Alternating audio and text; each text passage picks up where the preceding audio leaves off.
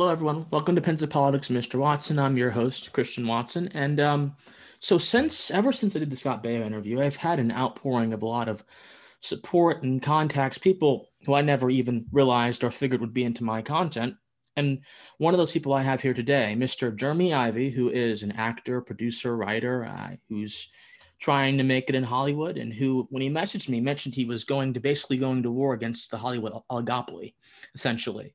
And so when someone says that to me, and having a foreknowledge of what's going on in Hollywood, I'm necessarily interested. I mean, Scott Baio and other people like Roseanne Barr, and Tim Allen, they've all kind of been on the forefront of this push. And so it's always nice to get someone on the ground floor who has a understanding of all this stuff. So Jeremy, how are you doing, sir? I'm doing good, man. I appreciate you having me on. No problem. No problem at all. So tell me, the Tangled Web, that's one of the movies that you're known for, and I watched it. Productions like that, I think, really just show how rich storytelling can be through the visual medium. And it's unfortunate that for a good majority of cinematic history, there have been a select group of people, a select group of companies that have had dominion over that kind of art of storytelling. Now, with the advent of the digital age and YouTube and so many other things, the monopolies are being broken apart, of course, which is why you're able to do what you do. What's been your experience getting involved in this market? And what has been your experience overall with individuals in the entertainment industry? Have they received your work very good? Have they received it not very good? What's been your story throughout this entire journey of yours? Well, as you mentioned YouTube, that's the big thing for me was I was working for a small independent production company back in 2010, 2011. And I sat in my office one day and watched an entire feature film on YouTube. It was the first time I'd ever done that. And the guy that directed my film Tangled Web, Kenny Davis, he and I worked together, and he told me about the Red camera, and I put the pieces together. I was like, this is going to change everything. That you can camera that can shoot such high quality for such a relatively inexpensive price, it changes the whole industry. And really at that time, the Hollywood model itself was on toothpicks. I mean, it was ready to crumble. But, they've got billions of dollars that they can just keep pumping into these movies that are remakes and the reboots and the Marvel movies, all those things. And it's not that they're bad movies, but it's just a situation where still us little guys, even if we can go out there and shoot something that is solid quality, we don't have that marketing machine behind us. And so that's the toughest thing, is trying to figure out how to pull people into our world. Because, I shot this movie. A couple of movies that I really like are The Departed and The Bourne Identity, right? And so Tangled Web's kind of in that vein of genre. Well, they had 1,000 times the budget or more than I had to do my movie. And so because they have that machine going, they can pump it out there. They can call Leonardo DiCaprio, they can call him Matt Damon, and they're going to get, big publicity off of that release. Whereas with a guy like me, it's not necessarily going to happen that way. So that's the biggest fight. The fight isn't making the product, because back, just 20 years ago, it would have been impossible for me to produce Tangled Web the way I did, because I paid everyone who worked on it. I rented the equipment. That's something that would have been impossible to do just 20 years ago. And the fact that I was able to do that, and it's a sense of pride, to be able to accomplish it. But at the same time, to get that marketing machine going, how do you find people who will purchase the product? That's the biggest thing that you're still fighting against. But, I've met a lot of people from LA, from New York. I get to work with them a lot on a lot of the shows I work on. And there's this glimmer in their eye when they see the trailer for Tangled Web, and you can tell they're impressed that it happened. How did he do, how do you make this movie? And when you're kind of stuck in LA, you think you can't do it. I mean, out there, it is just the cost of licensing and all the things you have to do to get permitting to shoot. It's harder to do it out there than where I'm from Alabama. I was able to shoot my film in Alabama and Mississippi. And relatively nothing. So that's the thing. It's like they have this glimmer like, wow, he could do that. And I think a lot of them wishes they had that opportunity as well. So it's growing, and I think it's there. And I think you see Ben Shapiro just did it on where he's putting like a pay site in his website where people can just go watch his movie that he self-produced. So I think Hollywood is on notice, and it's a teetering business model for sure. Oh yeah, no, I think that, and conservative media personalities that have been making documentaries and movies all about themselves, Dinesh D'Souza, Glenn Beck, I mean, those have gone into theaters, those have made a lot of money. So I think that the oligopoly or the oligarchy or the monopoly, whatever phrase you want to use to identify the current disposition of Hollywood, is slowly deteriorating. It is corroding beneath the creative energies and efforts of people like yourself. So what would you say? Because I'm fascinated because I watched Tangled Web and I was thinking in the back of my head all the time, it's it takes a certain level of skill to write, not only just write the script of the movie, write the scripts for all the actors, and to have a coherent plot line. That's not easy. I mean, I'm sure you can tell that's not really easy. It takes a lot of revision, takes a lot of going back, probably a lot of head scratching, probably a lot of screaming. Any creator, any artist is going to have to revise their work if their work is worth a damn. If their work is not worth a damn, then that's just that. I think that a lot of these remakes aren't worth a damn either, in my opinion. Oh, no, but so. Yeah, no, they're just not worth a damn. They're just basically manufactured trash to appease people on the basis of nostalgia, right? And sometimes a movie doesn't need a remake. Sometimes the original is fine. For example, Halloween. Yeah, the original Halloween was fine. I didn't mind it. I was fine. It's a classic. I watched every Halloween. Then you have Rob Zombie come along in 2008 and create a monstrosity. I don't even know why Rob Zombie has the license to create films. His music is terrible and his films are bad, in my opinion. So it's it's that kind of commercialized trash which keeps driving up the numbers. But I have to ask you, COVID has also put the film industry on notice. Oh yeah, and a lot of brick and mortar theaters like AMC and so on, they're kind of scrambling, and streaming is getting a little bit more powerful. Do you think the rise of streaming platforms is going to give more hope for independent filmmakers like yourself, or will the streaming itself become more homogenized as it is now, with Netflix being the top dog in that industry? You hit the head. You hit the nail right on the head there. See, that when I first kind of had my vision, and I was actually writing Tangled Web at the time when I started learning all this in 2010. It was late 2010, early 2011. And you're talking about writing. I don't know if it's skill at all. I like, if you start talking to me about Shakespeare, any of the great writings, I'm actually terrible at that. That's not my aptitude at all. Like, I'm more of a math guy and a business centric guy. But it's just, I have a vivid imagination. I'm a very linear writer. I write starting at the beginning of the movie. And if I ever get stuck, I can't, even if I know what's going to happen, I can't just jump. I have to wait until I can make that bridge. But when you're talking about Netflix, see, they've become now what used to be that theater. Back just in 2016, when I was looking at different avenues to release Tangled Web out on, the cost just to get it looked at, just that they're going to run it through their quality control to get a chance, was ridiculous. And that's only going up. And you see now what they're doing with Netflix, especially, because that's the lead dog for sure. I mean, they're pumping out movies like Nike pumps out shoes now. I mean, it's nothing now. They're just dumping 50 million over here into this movie. Let's put Will Smith in it. Let's dump 60 million over in this one. Let's put Adam Sandler and whoever else in it. So it's one of those things now where it's become its own machine. So the great thing is, for independent film, there's still areas where we can release our film, but man, it's becoming now where it used to be the oligopolies were taking over the theater industry. Well, now they're just doing it to the streaming sites through different series and movies. And it's not, and again, I'm a capitalist, so go for it. If people are going to buy, pay 15, 20 bucks for Netflix a month, hey, you got a good business model, let it ride. You know what I'm saying? But it still makes it tough. There's always a new hurdle. And that's why, back in 2011 was when I really wanted to get this going, because I saw that ascension of streaming at that time. And I was like, man, if I can get something out here right now, kind of get on the ground floor, it'd be great. But, you know, it doesn't always happen on the timing you want. But I do think, like you're talking about, Netflix, Hulu, Prime Video, Disney Plus, and you see now all the studios, the network TV.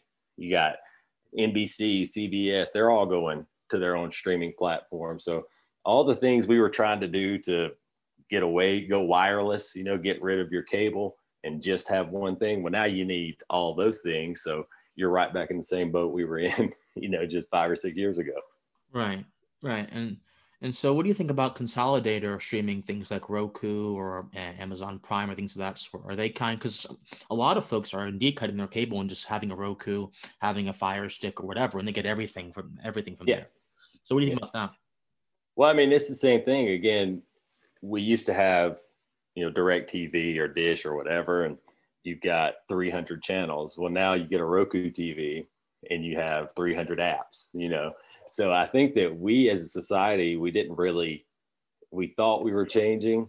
But, you know, you have to credit anything that I can say about, because I do think there is an aspect, like I say an oligopoly, which is a little different than a monopoly. These are multiple businesses who kind of not conspire, but they all kind of stay on the same wavelength. Say, hey, we're not going to get too crazy over here with what we charge, as long as you kind of stay right around that same way.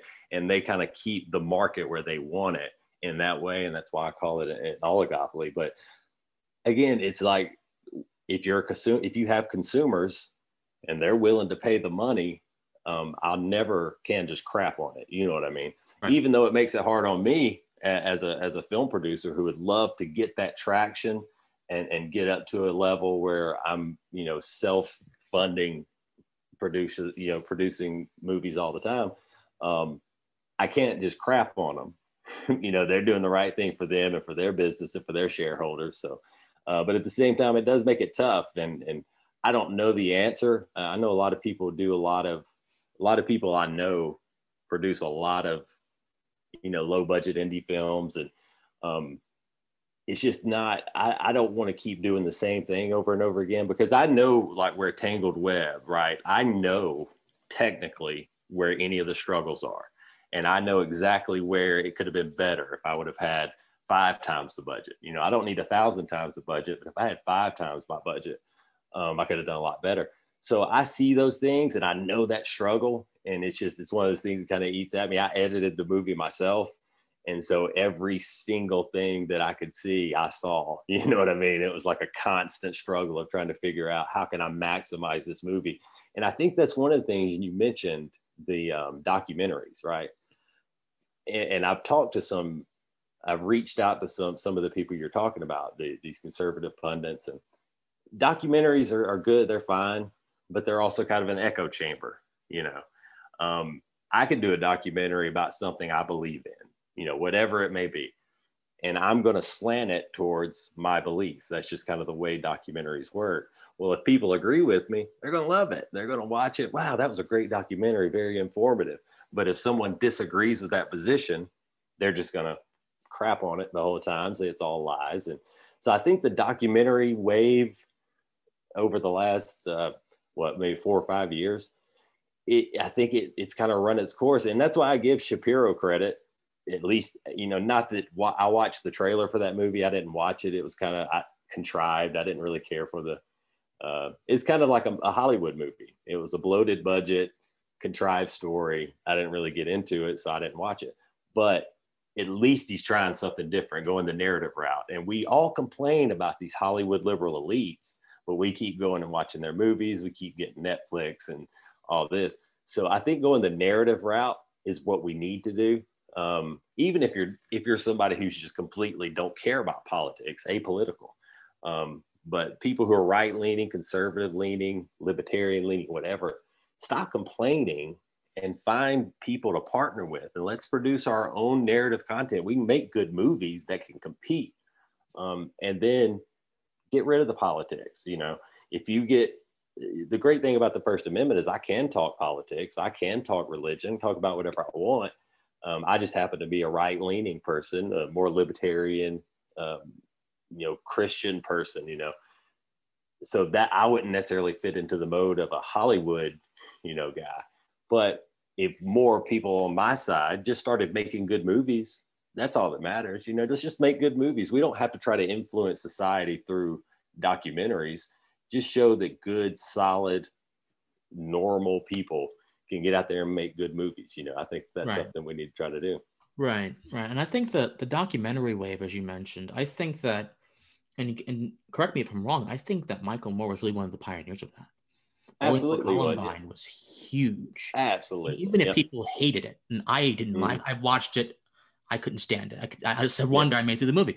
But even if people hated it and realized that his arguments were full of non sequiturs and logical leaps, and he was being selective, he was being manipulative, he was basically letting his partisanship drive his ability to make an argument, which is why it was so bad. That movie on both sides had a tremendous impact. It drove policy. It drove discussions. A lot of conservatives saw that and said, you know what? Let me try to do that. But I think the problem is, I think Michael Moore had more sympathetic ears in certain high places, whereas more conservative documentarians don't really have those sympathetic ears. And they can't, it's imitation, right? You cannot necessarily always go after the masters. Sometimes the masters need to be put in their own place and let them do their own thing. When you have Dinesh D'Souza saying, oh, Obama's America, and coming out with that, a good majority of the country that voted for Obama is not going to watch that. They're not going to watch that. They're going to think you're crazy. And when you have all this other stuff, Hillary's evil, and regardless of if that's true or not, you're producing basically propaganda pieces that do not appeal to people. Bowling for Columbine did have a wider appeal because it wasn't more particularly saying a single thing immediately. He got to his point afterwards. It was him analyzing a touchstone event in American history, which many people at the time were thinking about. It was fresh in their minds, and he analyzed it and moved to the position afterwards. So I just think that a lot of conservative documentarians are not doing themselves a favor by stating their arguments first and then putting forth their film.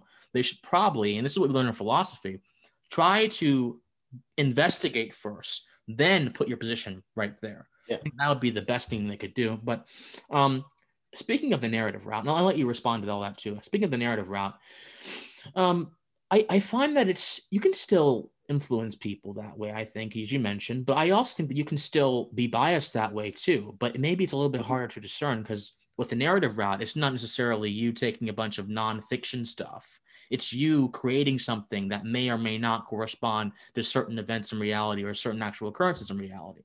But Christopher Nolan, I think he's one of the most brilliant directors in Hollywood. A lot of his stuff, The Dark Knight and everything, are commentaries about a lot of social issues. But people don't realize it because it's too deep. People don't realize it. They just see the characters and everything. But if they actually took a step back and actually realized, okay, what is Nolan trying to tell me? He's making all kind of commentaries. I guess that's even The Dark Knight Rises, that whole take down the rich and take over the But it's all superheroes and supervillains. And so it all seems so innocent and fun. But I mean, if people internalize that message, that could be some dangerous stuff. So, I think that's absolutely right. Go on. Yeah. But I think that was kind of the point I was hitting on I think you agree with me if you present something as a narrative piece like Tangled Web, I mean, there's not really a political meaning to it. It's just kind of this weird, thing I came up with. But I do have some of my movies and some of my series that I've written where absolutely my view of the world, so to speak, is going to seep into that, right? So if so happens one of these series I wrote, I have like a 5-season story arc, okay? Well, if it gained a fan base and my thoughts are seeping in throughout this world that I've created, then you're absolutely right. People are going to notice it somewhat, maybe just on the surface at times. And then you'll have other people who may notice it deep down. What is driving me? What is my view of the world as I'm creating my own? Because that's kind of the coolest thing about writing is you're just kind of creating your own world, and I watch, Bob Ross, the painter. See, I love it. And that's what he would talk about. You get to create your own world. You get to put this tree here and there's little squirrels playing. And it's the same thing when you're a writer. You're just constructing your own alternate universe of Earth. I'm here on Earth, but now I've kind of split the plane, and now I'm down here on this parallel one that I've created. And it's a great way just to release, if you're an imaginative person, but because it's running through your own brain, your own biases, your own thoughts and feelings and loves and hates and all those things kind of seep out into that writing. So I think you're absolutely right. And that's another reason why it would be great to see an alternate, instead of just everything coming from, this thing where everybody has to be sensitive and you can't hurt anybody's feelings ever. I grew up in the 80s. Okay. I was a kid of the 80s. The movies in the 80s, man, they could not be released today. That was some of the most. Remember Eddie Murphy's special during the 80s? Oh my God, yes. Love Eddie. I've gone back and watched it, and I'm like, oh my. It's surprising he even is allowed to be out in public these days. I know, man. I remember when I shouldn't have been watching Eddie Murphy when I was, that young, but I remember my brother rented Delirious and Raw, right?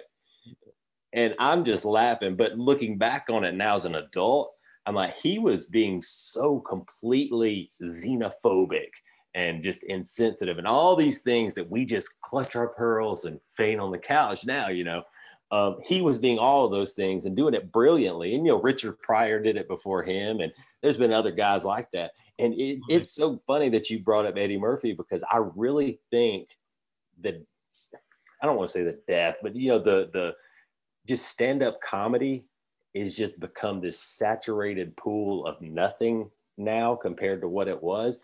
And I think that that's kind of the barometer of our First Amendment, is that stand-up comedy. When we have a strong stand-up comic world where these guys get up there, these girls get up there, and they just say and whatever they want. They say whatever they want just to make you laugh. They don't care what anybody thinks about it. And we've lost that. Now you've got like politically correct stand-up comics, and it ruins the entire industry. And I think that that's a barometer for our entire entertainment industry and the First Amendment as a whole, because we could always look to these comedians and they could say and do anything they wanted, and we all laughed at it, and we all moved on with our lives and didn't pretend to have our feelings hurt all the time. It is my earnest opinion that good comedy will cause you to reflect on yourself through joy and also cause you to reflect on yourself through seriousness. Because the joy is like the burst of excitement that gets them into the door. When a comic makes you laugh, you've let them inside of your soul almost. You let them inside of your mind. But when you begin to think about their message and it begins germinating inside of you, you think, oh hell. What's going on? You should have like an epiphany. Or at least this is what happens to me when I listen to comedy. I'm an odd guy, obviously, but that's how it's supposed to work. Why do you think Dave Chappelle is still a very famous guy? Why do you think he has the big contracts, even though he has said things about trans people and everything? Why do you think? Because he has released something into the consciousness of the public that makes them that sort of, if they had any sort of politically correct visors or barriers around their mind, it makes them pull them down with the laugh and makes them think about what he's saying, rather than if it was someone who was being serious and vengeful and angry, makes them immediately put their barriers. Comedy is a way into the soul, I think. And so, I mean, people, you're right, there's not really any good stand-up comedians around anymore. Who's this John Delaney person? Whatever his name is. I forgot what his name is.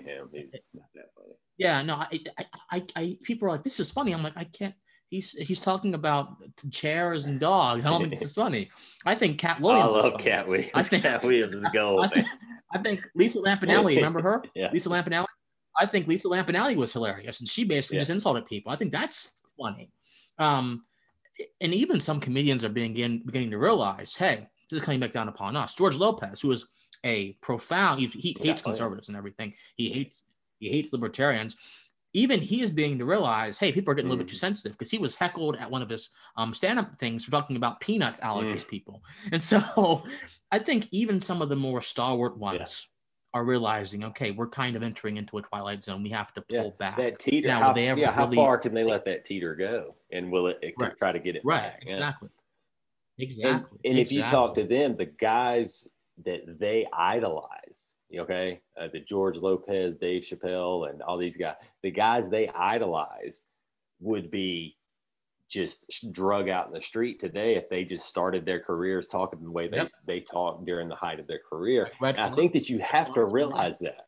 Oh, yep. Red Fox, I love it. Which I knew him from Sanford and Son, but I got to hear some of his comedy years later, and it was hard to believe that was the same guy. But yeah, I love Red Fox. But yeah, that's the thing is you have to realize that. And that's why I never, there are a lot of actors, a lot of writers, a lot of producers, a lot of directors who politically, even in their views on just life in general, I would never want to be around them, but I would never let that discount the work they've done. And that's what we're sneaking into now, with the cancel culture stuff. It's, oh, that guy, he said he liked Trump. We can't watch his movies. Well, yeah, but if he's a good actor, watch his movie, shut up. Who cares if he likes Trump? Who cares if he likes Biden? It doesn't matter. If it's good content, watch the good content, laugh and have a good day. We've just lost that in society. It's really, it's one of the more frustrating things about just wandering through this existence right now is just that everyone just is so sensitive about every single thing. We can't just have fun. It's really it's a struggle. That word is the operative phrase, wandering, because that's really what we're doing in modern society. We're wandering, right? Yeah. C.S. Lewis said in Mere Christianity that progress is only effective if you know where you're going. I'm paraphrasing, but basically that's what he was saying. But if the pathway is wrong, then you're not progressing at all. You're doing something entirely different. And we think that we're progressing by enacting all of these strict speech codes, enacting all of this self-regulation of the politically correctness into our language, into our diction, that we don't understand the pathway, though. We are basically just wandering through a vast wilderness because the pathway is leading us towards a kind of thought tyranny. The pathway is leading us to a reduction in the energies that can be expended for creativity, that can be expended for comedy and entertainment. The pathway is leading us to a stale, dead, sterile culture that doesn't produce anything anymore and simply serves the archetypes and the mind, the concepts of people who think they know better than the rest of us. We're leading ourselves to a sort of a tyranny of these overlord elites, I think. Not to sound hyperbolic, but that's exactly where it's going. No, I think you're right. I think that is that mindset. It's almost a mind control technique, the manipulation. It's scary to see, it really is. All right. So have you talked to any people in Hollywood, any big timers, quote unquote, in Hollywood, or any big timer directors in Hollywood, and about your projects or about things of this sort? And have you met any of them? And if so, what have they said? Or have you heard of any of them saying certain things? Not big time people, probably no one you've met. I've talked to people who have been working at a medium to high level in Los Angeles, whether it be TV or film. And, it's a different world out there, man. Like you can tell if somebody walks into your home and they're from Colombia, they've lived in Colombia their entire life, and they walk in and try to converse with you, you're going to know it right away, right? There's going to be a struck barrier in language.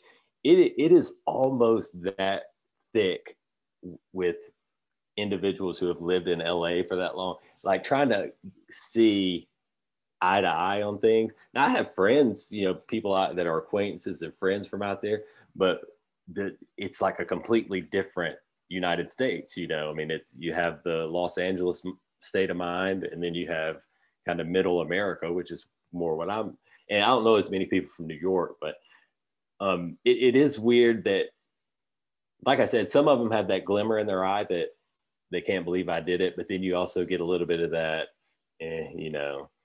It's not a $100 million movie. Right. So what does it matter? Yeah. Oh yeah. And look, I get a lot of that. Yeah. Yeah. And in my own career, because I'm a budding political commentator, obviously. So I want to be in the media. I want to be out there representing these ideas before the public square. Yep. So, in my own career, I've had, sometimes I put out a video or something, and the video doesn't get 100 million views. So folks think, oh, what does he have to say? How is that valuable? Well, I'm like, well, have you listened to the video? I think I say some valuable things. You listen to the video and make your own determination. It's the vain appeal of glimmer and glitz. That's all that is. And that has overtaken people's faculties. That has overtaken people's ability to reason and operate truthfully in the world. Heraclitus, who was a philosopher in ancient Greek, said that the problem with men is that they have, and men being everyone, women and men, the problem with men is that they have their own private understanding and they cannot see the truth. So the problem with so many people is they have their own private understanding of what greatness is. Some of the greatest writers, some of the greatest directors were not known until they died. Edgar Allan Poe was primarily known in death. I mean, George Orwell was more famous in death than he was when he was living. Lovecraft he wasn't even acclaimed until he died. So, I mean, seriously, a lot of people are known after they far left the world. You cannot measure greatness by measuring numbers. You have to measure greatness by content and the quality of the content. And I think, and here's one thing that bothers me. I'm not sure if you ever heard this before.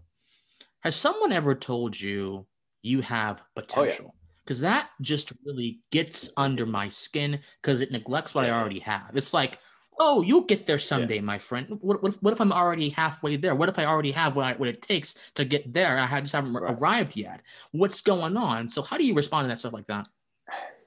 Well, I mean, I'll tell you that for me, and how old are you again? I think you said you're 20, 21? I'm 20. Yeah.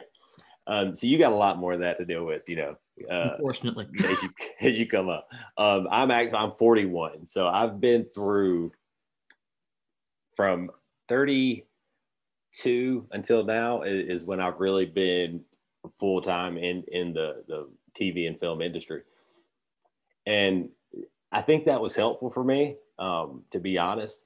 When I first started writing, I was 19, right? I first started writing movies, first had this thought, man, I would love to be able to produce my movies that I write and, play the lead characters and all this stuff. If I would have ever had any level, not even success, just where I get to meet individuals and they get to tell me things like that, I would probably have a completely different opinion than I do now. Now, really, as I'm older, everything just rolls off my back. So I just really don't care about anything. Because I don't want to be famous. I don't care about being rich. It's one of those things where if I could make a living making movies, that's something that's doable now. So the potential stuff I used to get because I was good at math when I was a kid, and, all these things. I was a smart kid. So, you got great potential. And when I was a kid, it was just, so that means I'm going to graduate college and have a good, make $100,000 a year or whatever. I never really thought about it then. I was really a bright-eyed, just optimist when I was a kid and I didn't know what I wanted to do. Like when I was your age, I was still trying to figure everything out, And so now that I'm older and I know what I want to do, criticism doesn't bother. Nothing anybody says just really has any effect on me. So whether it's potential, I know condescending talk when I hear it. The big thing that I like to tell people, they say anything about Tangled Web. That's the movie that I did myself. I self-funded. I paid everyone that worked on this movie, and I'm very proud of what we were able to make happen.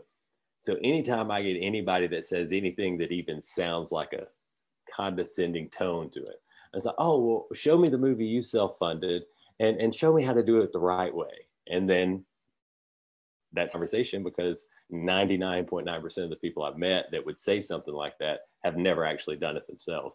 Exactly. So I think that's the big thing is it's kind of it's subjective. That number one, potential is subjective, but also from our view of it being, our age difference. For you, man, you have a great opportunity because this medium is here for you, right? So that opportunity is there. So all you can do is just keep plugging, man. You just have to not listen to any negative stuff. I'm not saying, be offended by it. Some people let themselves be offended by it and it's going to motivate them. That's not the way I am. I'm just a ignore idiots kind of guy. I don't care and just keep going. So that's the thing. You have to find the best way to deal with that on your own. Like how do I stay looking straight forward and not worry about the chatter? And, what's your goal? Like, you have to set that goal. Like for me, when I was your age, it was, man, the richest guy in the world and who's the hottest singer. I want to marry her and all that. So that's the way I was. It was all very superficial stuff. And then as I got older and now it's legitimately, I want to make a living making movies, take care of my wife and my dog, and that's what I want to do now. So it's a different thing based on where you're at. Nothing bothers me now. I don't get offended by anything, and I think that I've gone almost too far with that because of this culture we're in now, where I'm almost just, I want somebody to try to offend me. I just to get it, just to mix it up, you know. So I really don't let any of that bother me. I just try to stay the course, and I'm trying to figure out that next thing where I can just keep moving forward, you know? Absolutely. And so we're going to wrap up here in a little bit, but I have one more question or two more questions to ask you, because again, you've been a phenomenal guest, and I hope to have you back sometime. And I enjoy Absolutely, man. talking Hit me up anytime. to people. Absolutely, I enjoy talking to people like you. Because it's just, I love seeing people who want to fight, who want to grow, who want to reinvent, who want to reimagine things in a legitimate way, not in a way that would oppress other people, but would give other people a voice, a platform to go into a certain area. So you mentioned this, you mentioned how in retrospect, you have let experience and wisdom temper and inform your goals. What does breaking through or being successful look like for Jeremy? What does it look like for you at this point in your life? Well, it sounds so simple, man. I say it all the time. It's making a living, making movies. I've worked I grew up on a farm, okay, hauling hay every summer. And that was what I did to make money. And that put gas in my little Beretta GT to get to school and back. Then as soon as I graduated high school, my stepdad said, you got to get a job and you still have to do hay in the summer. And so then I went and worked at a pie factory, okay, bagging fried pies. That's what I did. I was a bank teller for several years. I've been an auditor at a hotel, been a bartender, been a waiter. And so having all those experience, I've worked every job you can imagine, every type of job. And so I know what hard work is. I know I'm going to do whatever I have to do to get income. But for a breakthrough for me is one day you look on my IMDb and you see that I've produced, 10 movies that I've written. You know what I mean? It's really that simple. Like, have I been able to produce the movies that I've written? That's all I care about. I don't care about, the Hollywood thing. If I never have a red carpet in LA, I'll be fine. I just want to be able to produce. I think I have good, solid content in my scripts. I think that now I've shown that I can do it from start to finish. I did 90% of the pre-production and 99% of the post-production on Tangled Web, and had a lot of great people help me in the middle. And I've just kind of shown that template, I can do this. And now if I can kind of get the budgets a little higher and just keep pumping it out. And a lot of that's marketing, but so yeah, it's just about producing that content, man. I have so many stories that I want to tell, and it's really more about, have I completed, some of that, and that's more of that as a breakthrough for me at this point in my life. Like I said, at 21 it was a lot different, but at 41 it's just, I just want to get those stories out there. Absolutely. If I ever have a media company, I promise you, I gotta support people like you. If I ever have the company that I want to have in the future, you got it. I mean, it's just awesome. So, I think you're doing great from what I see, and Appreciate I think it, man. you're doing great too. Where can folks find more information about you and connect with you at? Well, the best thing to do is go to imdb.com to see the films I've been in. If you get on Twitter, it's at DJivy.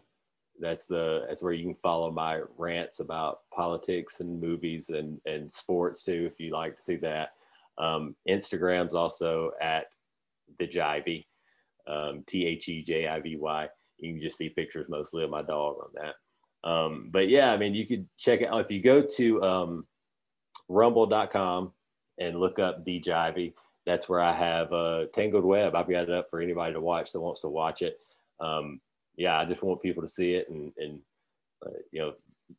make their own determination. If I had Scorsese's budget, okay, could I shoot a movie as good as Scorsese? I don't know. You'll have to make that decision on your own. But I appreciate it, bud. But yeah, I mean, just go. There's a lot of different little areas there. You can go check me out and see if you like any of my content, man. I appreciate it. No problem. And everyone else, please stay pensive. Bye-bye.